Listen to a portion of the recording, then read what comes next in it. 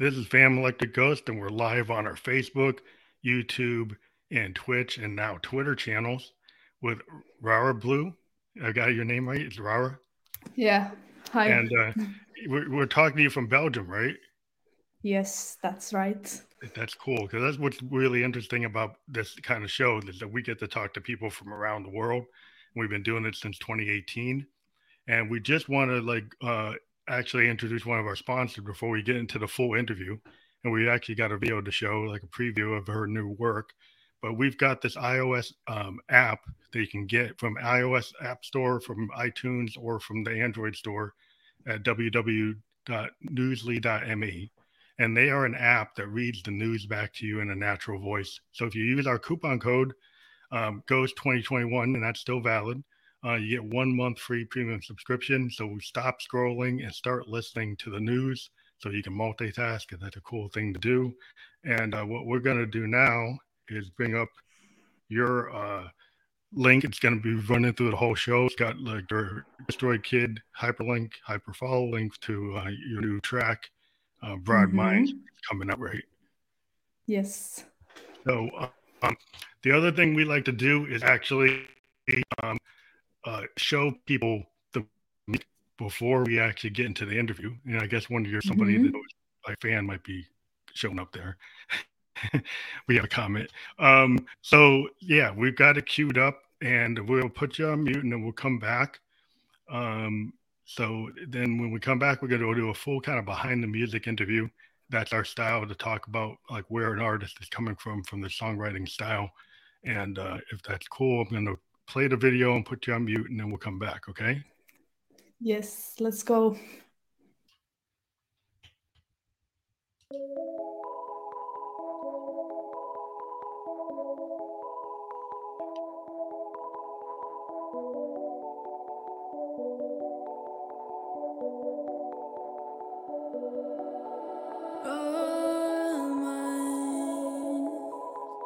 I'm living, I'm dying, I'm burning, I'm pulling to you.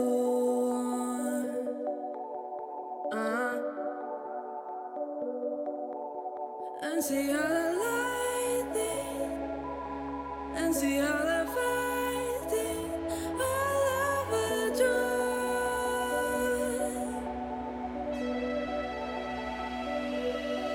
So if you're ready for it, come get it. I know just what you want. Ready for it, come get it. I know just what you want. What you want.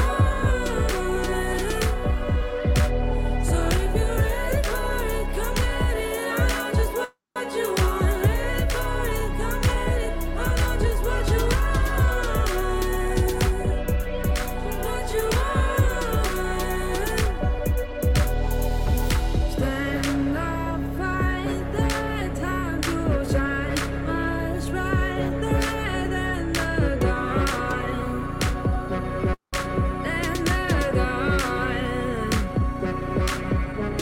Stories take that long gone overrated, telling times of our lives. So if you're ready for it, come get it. I know just what you want. Ready for it, come get it. I know just what you want. What you want. So if you're ready for it, come get it. I know just what you want. Ready for it, come get it. I know just what you want. What you want.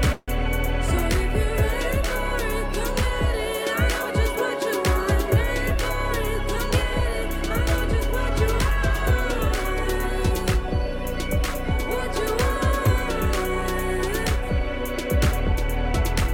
come get it. I know just what you want. What you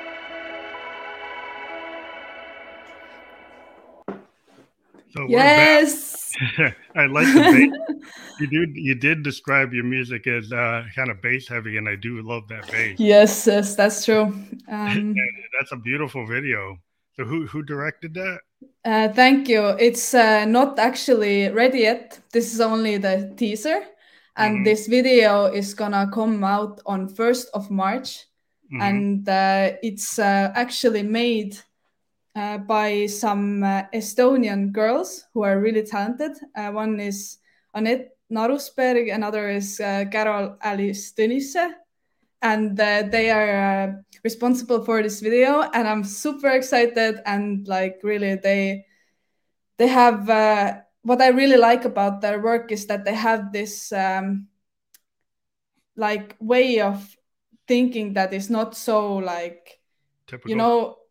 like so obvious, or like Yeah. I like that they like to create something that is a bit different.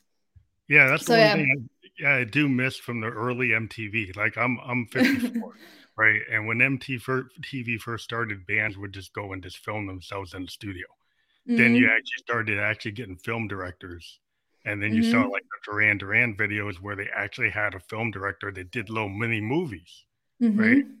And then you had other directors started coming in, like not necessarily following the song. They would go and interpret Yeah. the song and do what film directors do, right? They would go and come up with all kind.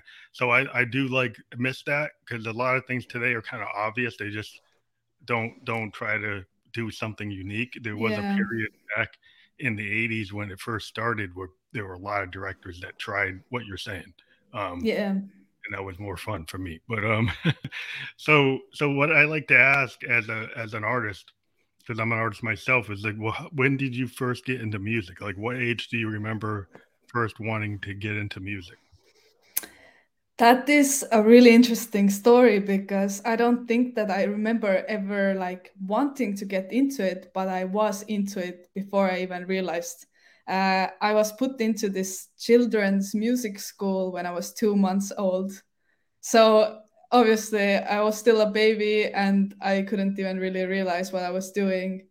But when I was 6, I started my piano lessons. And so when I was 8, I remember I had these first moments where I was really like alone in the room behind the piano, and I was harmonizing on top of what I was playing. And I remember this as the first time that I really had like this spark light up inside Yeah. of me. So you But started to actually maybe write your own type of stuff, not just learning the songs that like everybody starts. Like I started on piano in woodwinds, mhm, and I had to play in classical and jazz bands and kind of build up my talent. And then eventually, my musical taste kicked in, and then yeah, I'm like, oh, I like the Who, I like Zeppelin, I like jazz. It's like, what if mhm, I start taking the things I like and learn taking my instrument? At first, like a clarinet, it's hard to write on. So then I mhm, learned piano because mhm, it's like piano was like, to me and guitar are the writing instruments, right? So if yeah, you're going to write a song, being a piano player, that you can write the whole thing, and then a guitar yeah. player, you can do the same thing. So, so is that like, was that an idea to learn piano to do that, or just learned because you wanted to go to a conservatory, you wanted to get real serious? No, really, like for me, I grew up with the music and choir singing and this type of music. And I had this private singing teachers, and I was like a competitive singer as a kid. Hmm. So it naturally came that I also went to study piano. But the thing of also when I was 8, it wasn't about me starting to songwrite necessarily. It was about me understanding that I have this thing in my heart that I need to channel through music, the way that I could like um, put my feelings into my music. That was the thing that I discovered back then. But music was always a hobby. Hmm. I think I grew up in a very like rational family in that sense that music was never like a career option. So conservatory was never in my mind that at that time. It was Yeah. always just something like a release for me, something that I really felt passionate about, but I never took it as an option until I figured out that I should take it as an option because I just feel so strongly for it that I can't really do anything else about it, you know?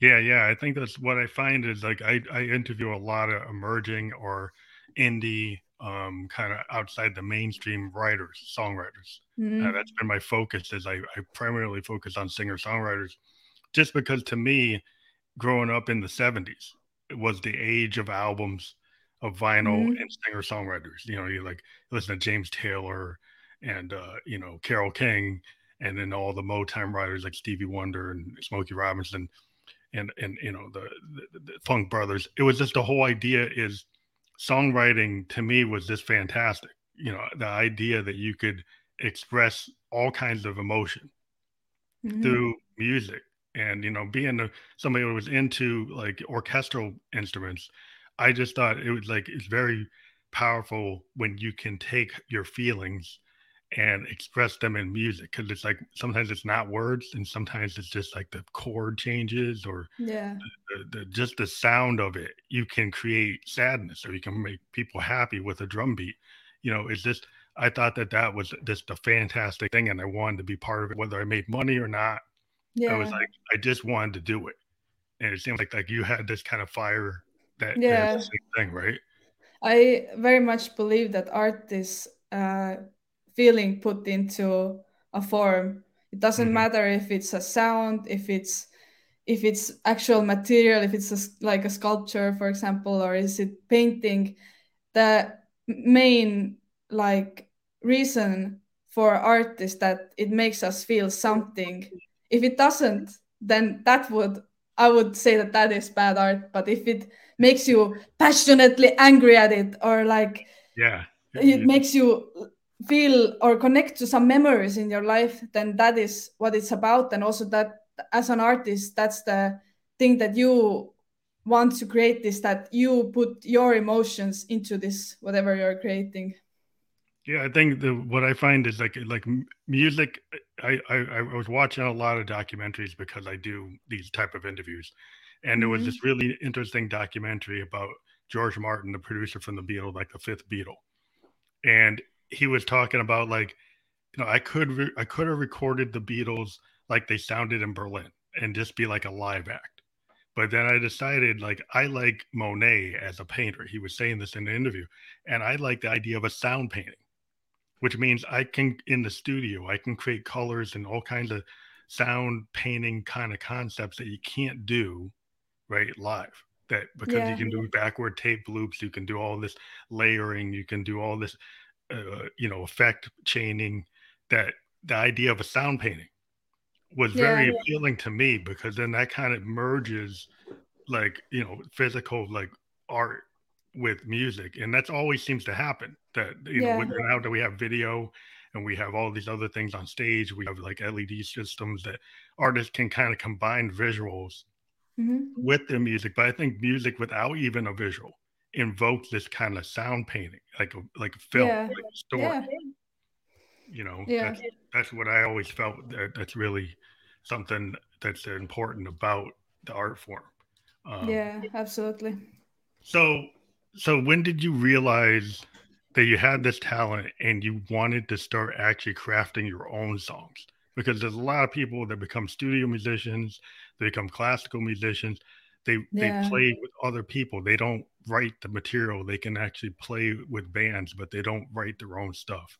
So what made you want to be a singer-songwriter? I think I just have a loud mouth and I have a lot to say, you know. So that's probably what was the main thing, that I really wanted to get my message across. It wasn't just about the music itself, but I really felt like I want to speak out, like I want to empower people. I want to speak about the things that matter to me, and maybe they also matter to some other people. And that's why I really felt like I had this urge to put it in my music. And also the things that I go through and all these types of things, I get this sort of release while I make my own music. So that's definitely the reason why I feel more as a creator rather than just like following a sheet note and doing. Yeah. I mean, it's like it's really interesting because a lot of times I've actually talked to singer-songwriters and they don't read sheet music, right? Yeah. Or maybe they can read chord charts or something. But a lot of times it's very interesting that really advanced musicians, or really awesome musicians, don't necessarily know how to sheet read. Yeah. And the classical musicians I've talked to actually find that the sheet reading actually sometimes prevents them from doing what singer-songwriters do.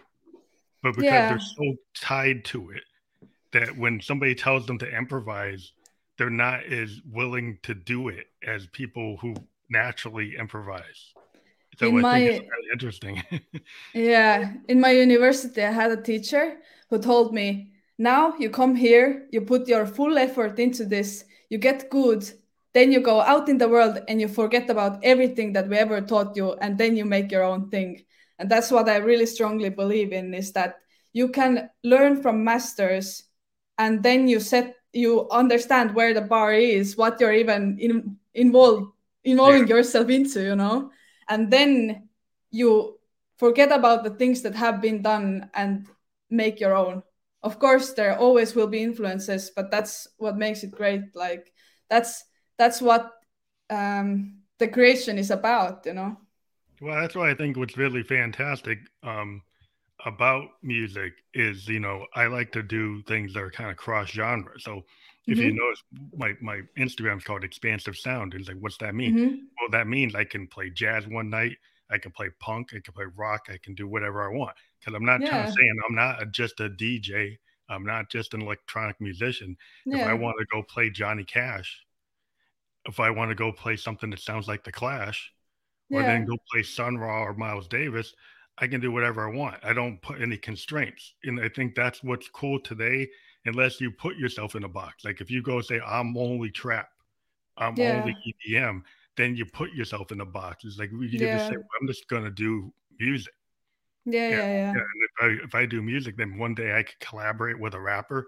Next day I could collaborate with an R&B guy or a soul person or a country or heavy metal or whatever. Because if I feel like doing Nine Inch Nails type of music, I can do it. If I feel like doing like Yes or Genesis, I could go do it. I don't want to be constrained. That's why I think it's cool today that there is a lot of cross genre. There's a lot of people mixing things up. And that's where things happen. That's what I find is like that's where the music is really happening in the underground, where people decide, I'm going to break the rule. I'm not just going to do the drop, right? I'm not just gonna have this disco structure. I'm gonna mix structures. I'm gonna change keys. I'm gonna change timing. I'm gonna do polyrhythms. I'm not always gonna try to be perfect in the DAW. I'm actually gonna allow the happy accidents. That to me is that's how you grow. Exactly. I absolutely agree. I think that like people are so afraid of like failing and like doing these mistakes. And let's say if 90% of your failure is failure and it's cringe and it's whatever weird, but the 10% that you actually take the risk to be cringe, you might actually figure out something new, and that is so valuable. So and also through these things you learn. So I absolutely think that failing is so big part of all of it, and like it should shouldn't be like you shouldn't be afraid of it, and you shouldn't think that, oh yeah, I need to be perfect at everything, because there's no such thing. Well, that's why I think I get scared with the DAW and I become a DAW producer, because I found a lot of producers being so tied to the BPM. And in fact, I had a story where somebody came to me and they liked my sound and they said they wanted to work. And I said, well, I don't work in a DAW. I work with hardware.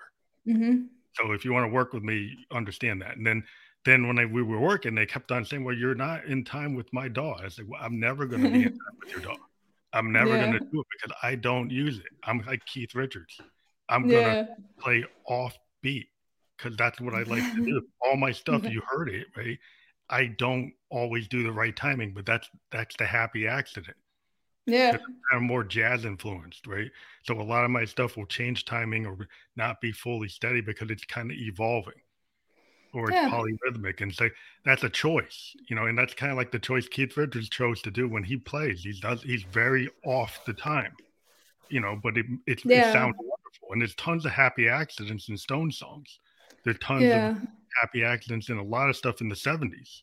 If you listen to albums in the 70s and you try to track it, it won't track that good in the DAW because there's like a lot of timing changes that they're all over the place.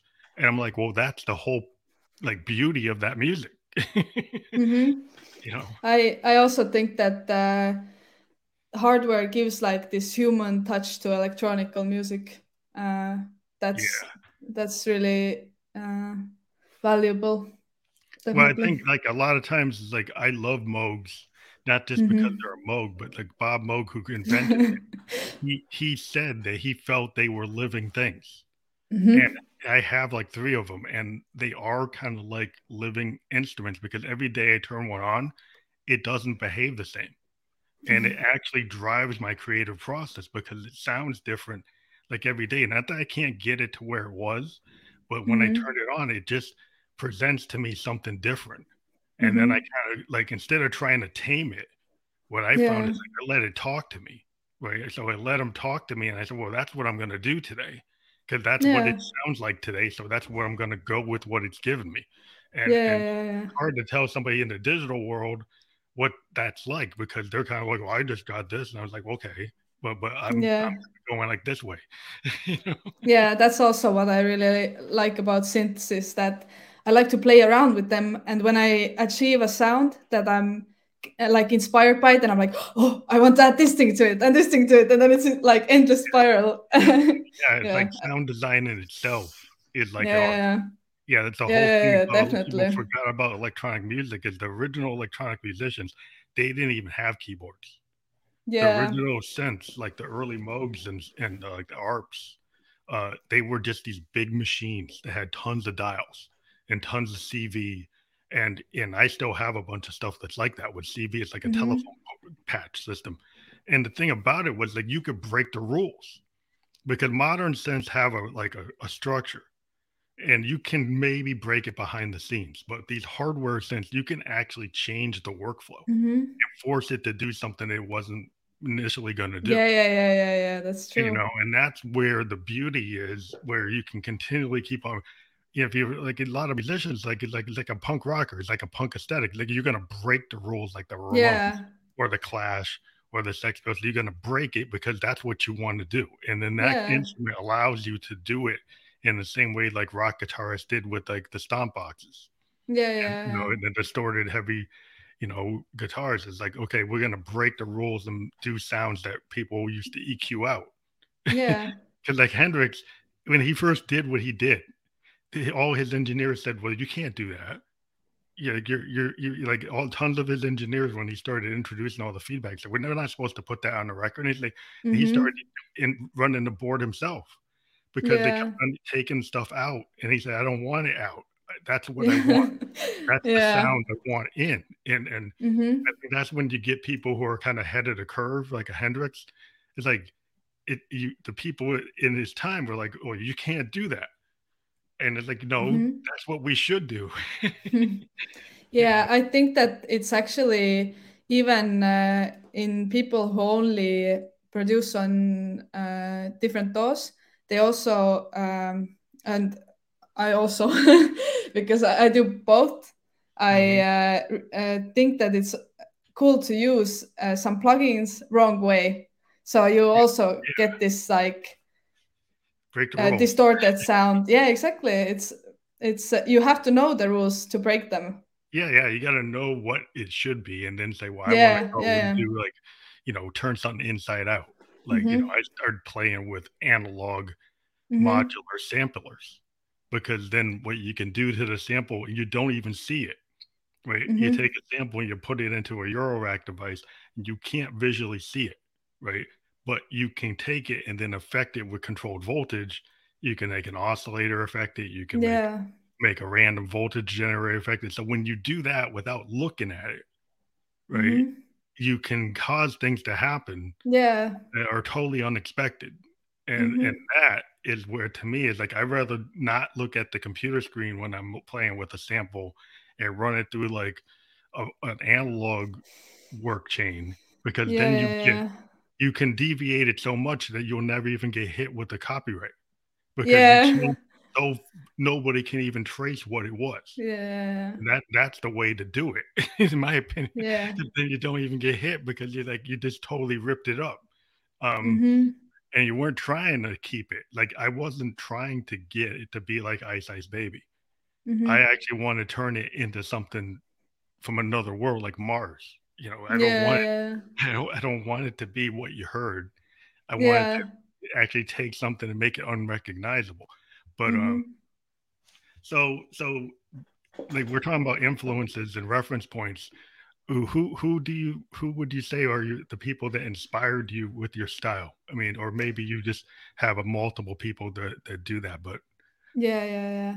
Um, Definitely, for me, I don't think that I have a certain style. I also see that my what I make is influenced by everything that I enjoy, which is hip hop, electronical music, and also pop music, and that's mainly what I grew up on. Since in my family there wasn't really that much of music listening. Instead, like only music listening was on our way to school in a car. So I always listened to radio. So pop was always main thing. something that I grew up on. But as I grew older and I got access to music, I really started enjoying dubstep and drumstep and also rap music and hip hop. And I fell in love with like the way of artists writing lyrics. So, for example, I really started respecting Kendrick Lamar. And Hmm.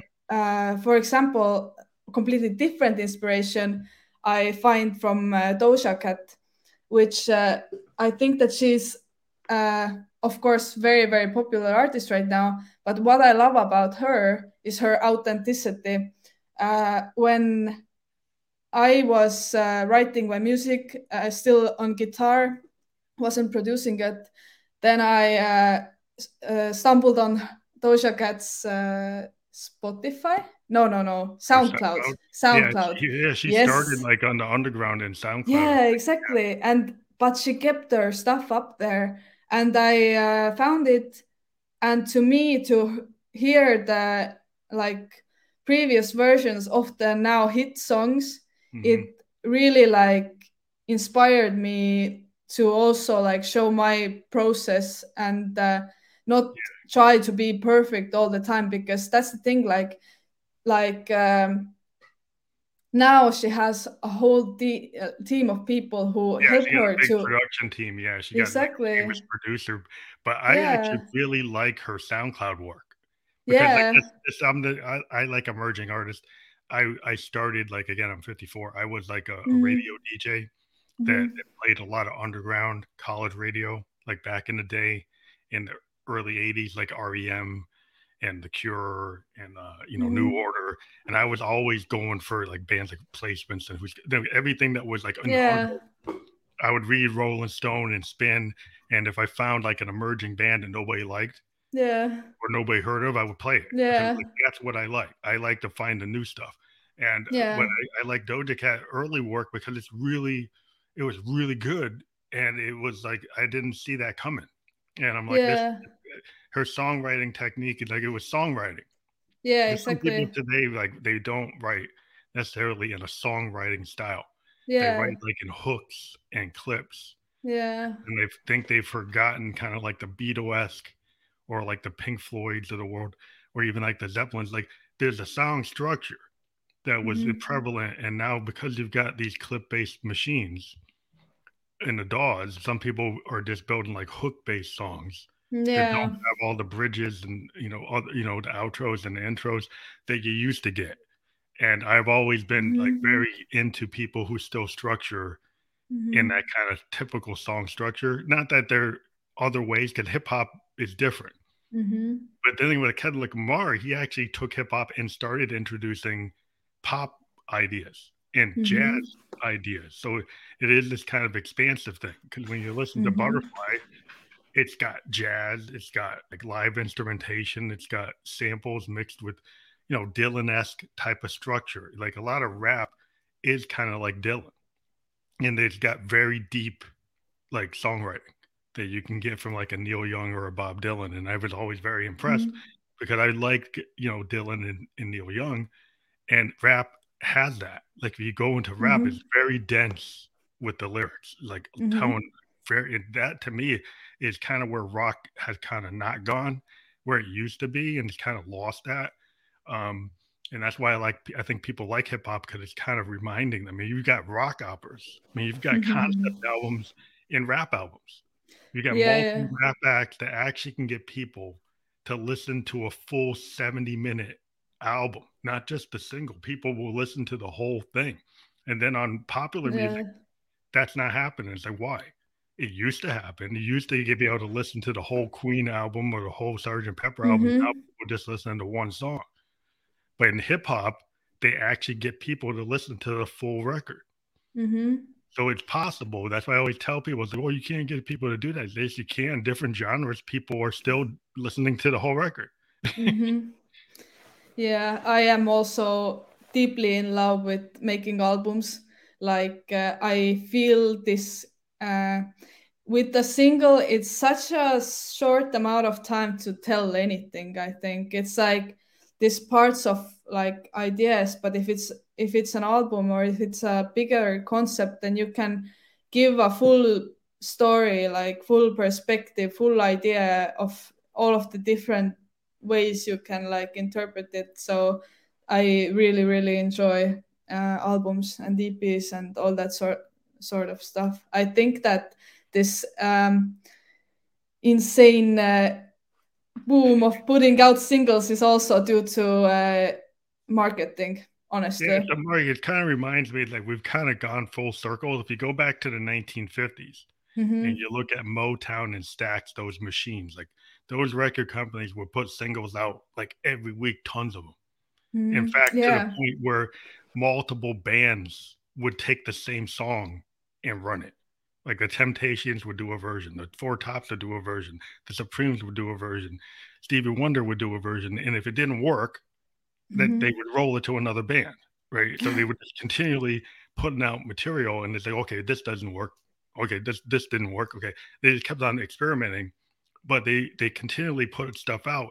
And the albums were really more like collections of greatest hits where they Mm-hmm. would take the singles that did well and then make an album until you Yeah. finally get like Stevie Wonder and some of the other bands like in the actually like if you think you think about Marvin Gaye, they actually started to create albums that had like the concept, like what's going on is a classic album structure. You know, Mm-hmm. songs in the key of life from Stevie, that's a song structure. It's a full Mm-hmm. concept. But before that, the Temptation and the Four Top albums and the Supreme albums, they really weren't like that. They were just like collections of hits. Mm-hmm. Um, and it seems like today that's kind of what's going on with playlists in singles. People are just kind of throwing stuff at the wall and say, well, does that work? Does that work? And it's very short. And the thing that people are missing is they don't get introduced to the full work of an artist, right? Mm-hmm. If you get into an album, the deeper tracks kind of show you who that artist is. If you're Yeah. the non-singles, the songs that aren't the singles, are kind of show you the depth of an artist. And I was always a big fan of the deeper cuts Mm-hmm. of artists, the one songs that aren't the single. Yeah. I think that tells you a lot about who they are. Yeah, but I also would like draw a parallel in a way that like I think that music as an art has a different purpose this like today as maybe used to have back in the day. Like for example, also with art, like people used to paint and then photography came and it like got into a whole different meaning of what it is. And I Mhm. think it's the same way, like this music that is marketed for like TikTok and for this short clips or the music that you actually go to like search meaning from is like a bit separated, like the same way that you go to an art gallery and you think like, oh, what does this painting mean? You know, you don't do the same thing, for example, with every poster you see in the street. Yeah, I think what happens is you do get, I think the real like music aficionados, the people who are really into records, right? So you get the music fan that will Mhm. actually buy like your full record because Yeah. they like to be introduced to new material. They like to listen to the Mhm. whole thing, right? And then you got the casual music fan that's just doing it to listen to something while they're, commuting or Mhm. they're jogging or they're Yeah. working, right? And they can't listen to Pink Floyd and really pay attention because they're trying to work. So they're Yeah. just looking for something catchy. So they're using it in a commercial way for a different purpose than what somebody Yeah. like me and my friends would go take a Pink Floyd album and go to the basement and put it on the record player on vinyl and then, in the dark listen to the whole thing. Yeah. It's a different type of purpose. Like Yeah. people are, there's still people that do that. There are people buying vinyl again and they are listening to people's full projects. Yeah. Um, it's just a different set. And then okay, maybe there's only, 10,000 people or 1,000 people for different levels that will do that, Mhm. and so you can kind of micro market to those audiences. And that's why I think a lot of us indie artists are finding ways, I've marketed small vinyl batches to my peg fans and it works Mhm. because I'm not trying to sell 100,000, Yeah. I do it like 1,000 and Yeah. it Yeah. works. Yeah. And so it's possible to do it, and you actually can make more money than I make on Spotify all year from 1,000. Yeah, that's a whole topic. Yeah, That's a yeah, whole yeah. different thing. But it was like Mhm. there's a way to actually get the fans something and Yeah. do. To me, I like vinyl because you can do a whole picture, you can do the liner notes. It's a whole Yeah. project. You can go work with a photographer or another Yeah. artist, and then you're doing a combined project. So that kind of gets to like collaboration. Mhm. Do you like Yeah. to work like you're working with the film directors that are Yeah. working on your video? Do you like to work with artists for like the album cover and Yeah, absolutely. Actually, also photographers help me with taking pictures for my projects, and the same way that I love to create art, I also respect other people's art. So there is after now there is on Tuesday this single coming up, which yeah, is also in collaboration with the photographer. There's also the music video, and then there's one bigger secret project that is coming out, and with that there is some AI art, oh cool, and this is also made by someone else, not like an AI artist. So I'm really excited for that, and yeah, I absolutely love collaborating with others because I think that although I have a lot of ideas, I get so inspired by other people, like their way of thinking, their way of like going into things. So with not only other stuff, but also with music, I really enjoy the way that someone else's way of seeing the same thing completely differently is so like it helps me expand my own perspective in a way. yeah. That's kind of like I've had, I'm a solo artist most of the time, but I do have had bands where I've Mm-hmm. had, physical drummers, guitar Mm-hmm. players, bass players, other keyboardists. And the cool thing about, being in band, is I'm Mm-hmm. a primary songwriter usually in any band I was in. And Mm-hmm. I would love to see like what the bass player did to my bass part. Like I would come in with Yeah. the bass part, I would come in with like a drum machine and give it to the drummer. I'm like, I know you Yeah. can do better than what my 808 is doing. The Yeah. 808, the 808 has a character and we could use it.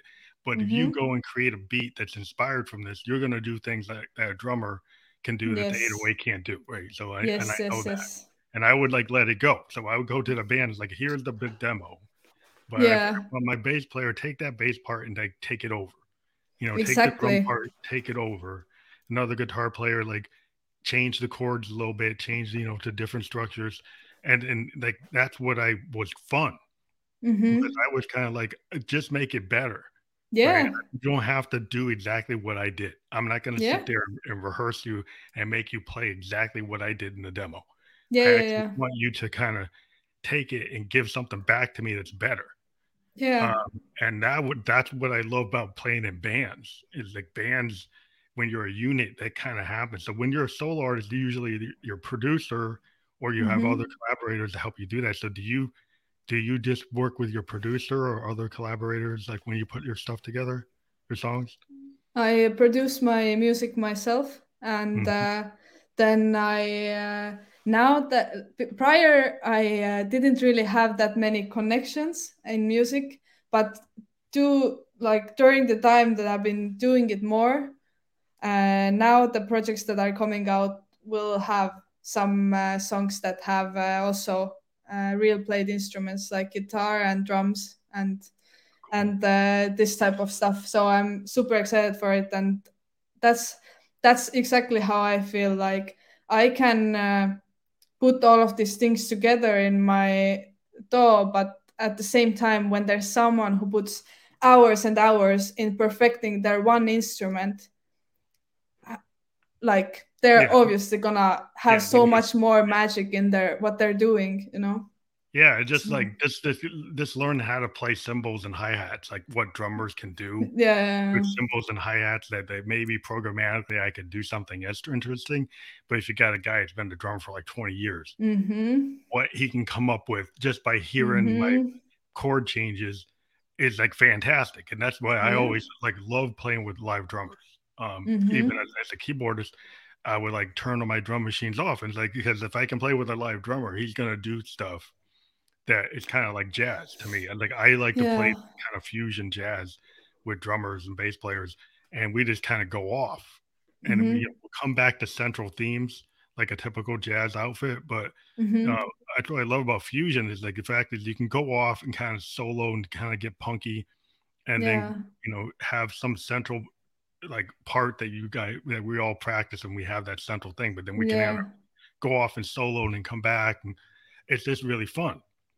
And Mm-hmm. we can have a general idea that we rehearsed, but then if I feel like you know just playing something out of nowhere, everybody just kind of goes with it, and it doesn't Mm-hmm. matter because we're kind of like, okay, that's just the nature of music. And to me, it's those happy accidents again that that's what's fantastic Mm-hmm.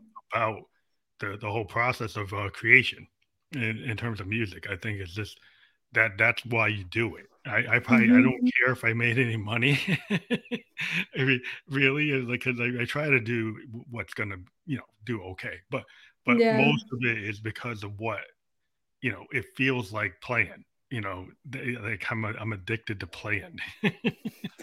Yeah, yeah, yeah. I agree. I think that drums especially like it's the make it or break it for a song, and I think that when I got into production in a way that I also did some band things, but I felt like writing on a guitar isn't the same for me. Like it's always the same. It's kind of like limiting me in a way. Like I enjoy it, but I felt like I want to create sounds that I never have before. I want to like put it together in a different way. I want to create drops. I want to like do Yeah. all this type of stuff. So I completely 100% admire all of these other instrumentalists and like all the people who have put years and years in like perfecting this one specific thing. Well, I Yeah. think what's cool about the DAW is it brings you kind of into the studio, right? So Mm-hmm. you've got all the tools that used to be on the big boards at Olympic Studios, at these big studios. You've got the same kind of tools. You got all the compressors, you got all the Mm-hmm. effects. You can run backward stuff. You can run, you can run analog instruments into it. You can run, other instruments into it. You can use software instruments and do bring a string section in that you would have had to hire a string to play it or Mm-hmm. play a mellotron to try to get it. So now you can actually. That's what's cool. That's why I became a keyboardist. Cause I was a woodwind guy, right? I'm playing clarinets and saxes. Like, well, I can't write. I could write jazz songs, but I couldn't write like pop songs. So I Mhm. said I needed something to write. So I got a piano. And then I said, well, I'm kind of limited. I'm just going to be writing like Carole King and Billy Joel and Mhm. Elton John. Not that it's bad, but like I want to be able to do other instruments. Then that's when I found synthesizers. I said, well, Mhm. I get a Mhm. synthesizer, like one of these Rolands. I can actually, the whole thing about being a synthesist is you just don't try to play a keyboard like a piano player. You learn Yeah. how to play a bass like a bass player. You go learn to Yeah. play a flute like a flute player. You learn to play the drums like a drummer. You learn to do the strings like an orchestra. Like so you become that Yeah. other instrument. And you Yeah. have to learn the techniques like the trills or the breaths that you have to take. Like, okay, if I'm taking a woodwind, I can't just keep on playing without a breath. I've Yeah. got to actually introduce the breaths. I've got to Yeah. introduce the aspects of that instrument. And that's what's fun about being a synthesist is like trying to actually replicate those native instruments on something that's not. Mhm. Mhm. And that's what I mean, DAWs do it now. I mean, before that, because I'm a child of the 70s, the synthesizer was the DAW. Mhm. A music workstation like an M1 or like, like a Phantom. That was what we did. We didn't have a DAW. We would use a Phantom or a Kronos or something like that. And now because there's a DAW, you don't have to do that. But I'm still Mhm. living in that world and I like it. um, Yeah. but because I like the hardware, but that's just me. Um, Yeah, but I feel like it's a completely different way of playing still, because even if you kind of understand the way to make your, let's say, drums sound as natural as you can in your DAW, then for example, the drummer who has done 10 years of drumming comes and tries to do the drums in a DAW and it sounds not good at all, which is strange because the technique is completely different, but like, yeah, you can actually do yeah. things that kind of like what George Martin said. The studio becomes like a sound painting, and you can do things Mm-hmm. like you said. I'm not the Beatles aren't just sounding like they did in Berlin live. They're Mm-hmm. doing things that you can't actually reproduce live. I mean, there's backward Yeah, tape loops. yeah. There's all this layering Mhm. that that you can't Yeah, reproduce. That's like the studio version of the song exactly. Yeah. is totally different than the live version of the song.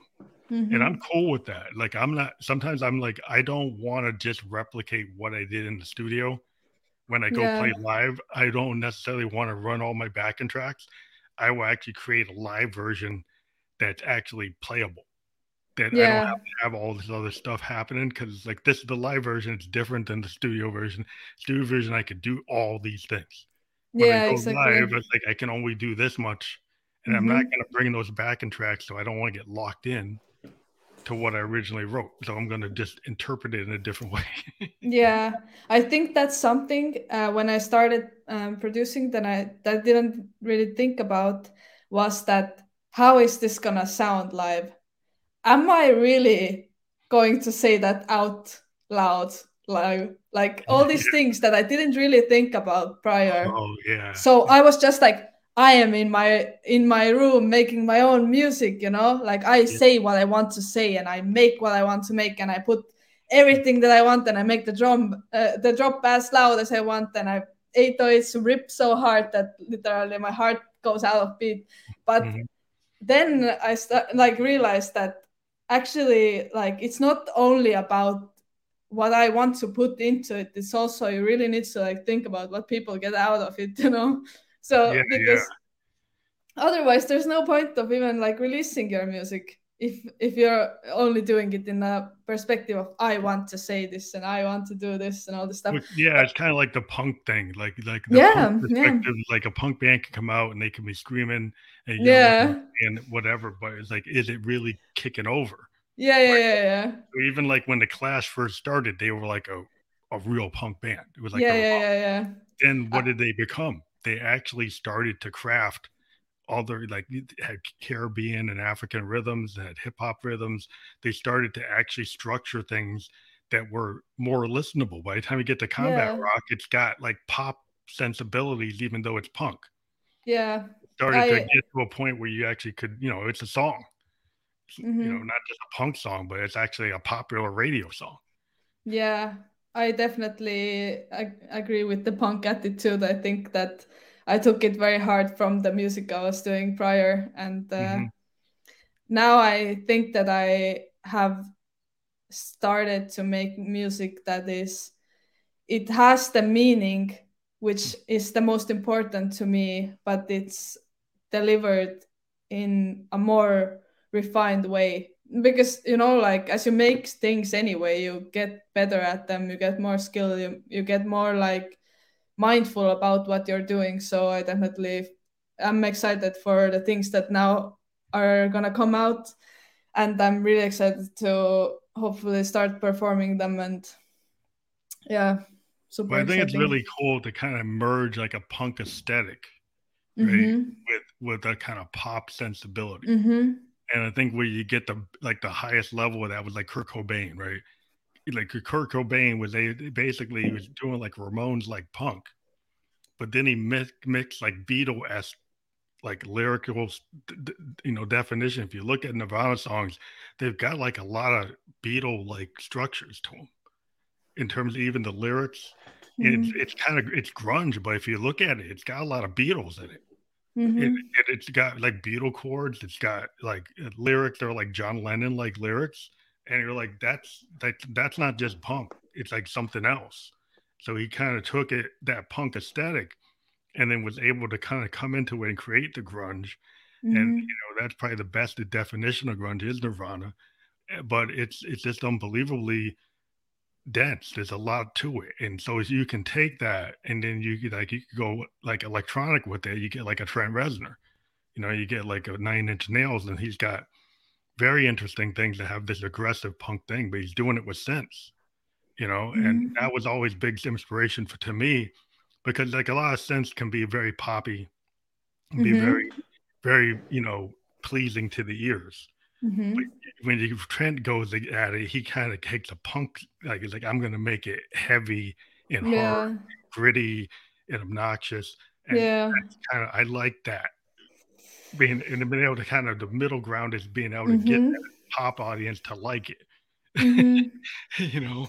Yeah, yeah, yeah. That's true. That I think is something that is like in heart of all of the artists, is that like I want to create my art, but at the same time, like, is it marketable? Like if I do what I like, how can I do things that I really believe in a way that I don't have to like go and have another and another job where I put all of my time in, where I like, so to find a balance between of delivering your message and doing what you love, and at the same time not like completely like wasting yourself in everything else, is like finding the balance really hard, I think. Yeah, I think it's just like what I found is like, as a musician, I started getting into podcasting as a way Mm-hmm. to help support. And what's interesting is like, I guess when people say, well, then you're taking away from how much time you can put into your music. I said, well, Mm. like being a musician, being able to talk to other musicians is a Mm-hmm. core thing about being a musician, right? So Yeah. every time I get to talk to another musician, it helps me with my music. So it's worth taking the time out of writing a ghost song or a peg song to talk to somebody like you and get a Mm-hmm. different perspective. Mm-hmm. And then I can take that and it's like, oh, that's a different way to look at something. And I Yeah. hear Yeah. it every week. I'm hearing different bands. I'm Yeah. listening to what you're doing, and then like that inspires me in itself. Not that I'm going to clone what you're doing, but the fact that I'm outside of my own Yeah. head, that I'm actually Exactly. listening to other people. I think Mm-hmm. that's core to being a musician is to actually experience as much music from other people, Yeah. and you grow as a musician by connecting with other musicians. Exactly, 100% agree. That's why I also love collaborating. So maybe next week you can see my podcast popping up randomly, so I can also. It's a really. I've actually got other artists have I've interviewed have actually kicked off their own. Really? Yeah, just because it is a growing form, Yeah, it's and really great idea though. it does help how it helps push your brand, even if you're Yeah, not yeah, talking yeah, about yeah. your own music. If Yeah, I you get it. branch out, I had a guy. He was like he's making cookies. He was Mm-hmm. like showing how bad he played golf. He just doing Yeah. quirky things, not like TikTok exactly, but Mm-hmm. but having another way for fans to see you Yeah. is kind of cool. It's kind of like what Yeah. if you think about like the Monkeys or you think about the Beatles with Help, people being able to see a band Mm-hmm. in a different Yeah. way is not a bad idea for marketing. And Yeah. in fact, it actually gives you a longer form to Yeah. put Yeah. your Yeah. music on, because like where you're on a Spotify playlist, you got 2 minutes. You get on a Mm-hmm. podcast, you could have a half hour or an hour, and then suddenly Yeah. your content could be on something that is way longer and can reach more people for a longer Yeah. period of time. So it's a win-win. Mm-hmm. I agree. But Yeah. yeah, it's just a thought. Yeah. Yeah. But like collaborating, I think we talked about that, but have you thought about like being in somebody else's band or doing a feature for another band, or totally different like Mm-hmm. genre? Yeah. In totally different genre. I haven't really, but I'm always down for a challenge. So if anyone needs a top liner, here I am. But that's what I usually do. Yeah, I when people reach out to me, I can write the top lines for them and do those things. And also I collaborate with other artists myself too. Like Oh, you're right, working on there are projects like your features on that? yeah, Yeah, yeah, yeah. yeah, yeah. Also, That I really enjoy producing for other artists in a way that when I started producing, I was like, okay, I want to create my own music. I want to share it. I want to make it my own. Mhm. I tried to like rap on BeatStars beats, and then I was like, okay, these are like very like always the same, so I want to make my own. Mhm. So, but now I didn't think that it was going to be in a way that, oh, I enjoy producing for other artists too, and especially like understanding what they want and trying to create it for them, and understanding who they want to seem as, or who they want to be, or who or what is that defines them, is really like interesting for me to like also do for them, you know. I think it's really special thing. Yeah, I think that's another thing that musicians can do is like, guest playing, like being a synth player. I can go and play parts on somebody else's record, right? Mm-hmm. I can go, add a Moog bass line to somebody that needs it, Mm-hmm. or add some pads, some expansive like Jupiter 8 like pads, or Mm-hmm. some kind of Prophet 5 heavy kind of 90s new wave sound. Somebody wants it and they want to sound like that, and then you Mm-hmm. need a keyboard player to do that. That's the kind of stuff that you can do. And then also the other thing is like not like top lines too, but being a synthesis is we can do ads.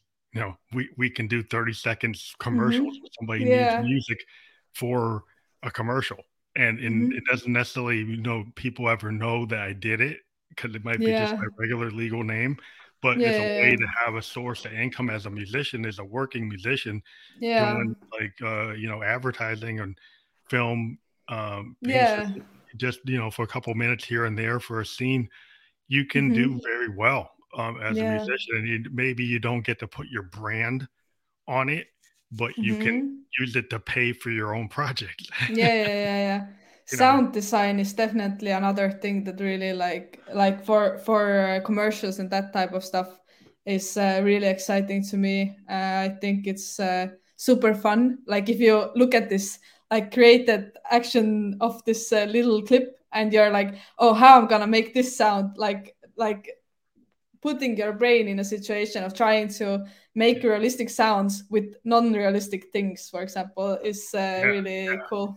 it's kind of like the old 1950s science fiction movies are full of these Moog, Yeah, yeah, your UFO sounds. Like, ooh, yeah, these synthesizers, yeah. that's what they do. So somebody wants to hear that kind of weird UFO thing, and they want Hmm. special effects. They want to sound like R2D2. And that's what my all my synths can do that. Yeah, yeah. So you can do special effects for like filmmakers and stuff. So they're Hmm. looking to do like, ocean and wind, and they don't want to Hmm. grab a tape loop because they don't want to get hit with somebody's infringement. They'll come to a synthesis Yeah, to do it, and then you yeah. can you can do a lot of cool stuff. So I think it's wide open because you have to think about, I think, what you can do, not what you can't do. Mm-hmm. And you just find that there's a lot of opportunities to Mm-hmm. like, be out there in music.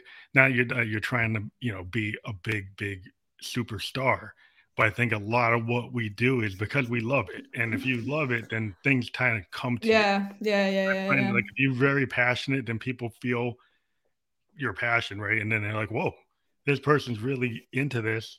Maybe we should check them out because they're so into themselves, they're into the confidence of it, right? They Mm-hmm. feel that you have something, then people will say, well, yeah, they do, right? And then you start to build an audience because people will find, I find that people find you, around the Mm-hmm. world, people looking for something different. So just Yeah, because you don't sound like what's in the top 10 doesn't mean you can't go out there and do it. yeah, yeah. I really hope you're right. Yeah, Well, it's that. just a different way to think of it. Yeah, yeah, yeah. That's true. I also like want to think like that, and I really hope that people through my music see who I am, and I also really like to connect to my audience. So I really hope that uh, just by being yourself is enough, you know.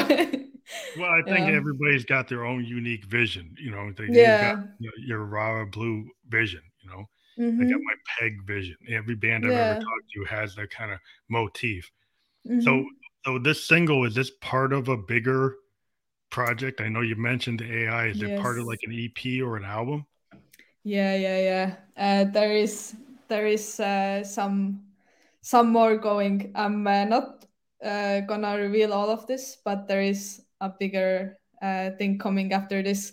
But first, go on this link and It's the first hyper one. follow the single, and then Yeah, let's yeah, watch the music video because that's also super exciting. And then yeah. there's gonna Well, be the you got full to start. story. Yeah, you have to start. I think like you have to kind of have the hook and get people into Yeah. it and get them into the rare blue like world, Mm-hmm. right? So just like Yeah. try to get people in the peg world. That's how I try to get to get people to listen to me when I interview people and artists. They're Yeah. different every week. I try to bring them into our channels. Make sure they subscribe to our YouTube.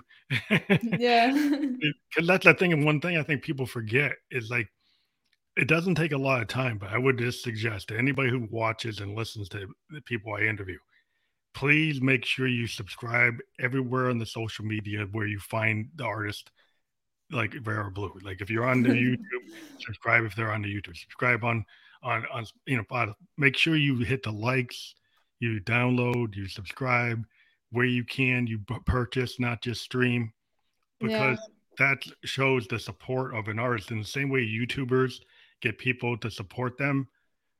We Mm-hmm. need people to support musicians. People just think musicians are running Yeah. around in limos and stuff, and it's not like that anymore. Especially these times that we're going through right Yeah, now, like when there's not as much shows that all of those things are restricted, like it's really needed to support all of the artists. yeah, So yeah, they sure. wouldn't quit and get a fully day job, you know? Yeah, I yeah. think. Like make sure that we don't have to, have like 3 day jobs. Yeah. Yeah, Like if exactly. you subscribe and you download and you, especially like in a place like a YouTube, is like if that is very important to hit that subscribe button. I don't know Yeah. how much anywhere you can find a subscribe button and the artist is there, make sure you hit it because it's very Yeah. important. So I just wanted to thank you for being on the show. It's been really great. And to let everybody know, this will be on Spotify video podcast. If you didn't know, Spotify has a new program for podcasters, and our podcast is one of the video podcasts that's there. And it'll be there within an hour. It will also be on Apple Podcast as audio, and we're on actually Twitter right now. So that's one of the new things that we started doing. So thank you very much for being on the show, and we appreciate it. And when your album drops, let us know. We like to have people come back. Yes. And if you ever want to get into our festival, we're going to do another one in July where we have every guest who's ever been on the podcast. We ask them to be part of our bedroom producer festivals, And we just had our second one last week, and we're going to do a third one this year in July. Thank you for inviting me, and I really, really hope that although my Instagram got restricted, then I really hope that the people who care for my music and like everything that I do, that they still like got to come here and listen to what I have to say. And also, yeah, thank you, and subscribe and keep the artist alive. Yeah. Thank you very much. We'll talk to you again. All right.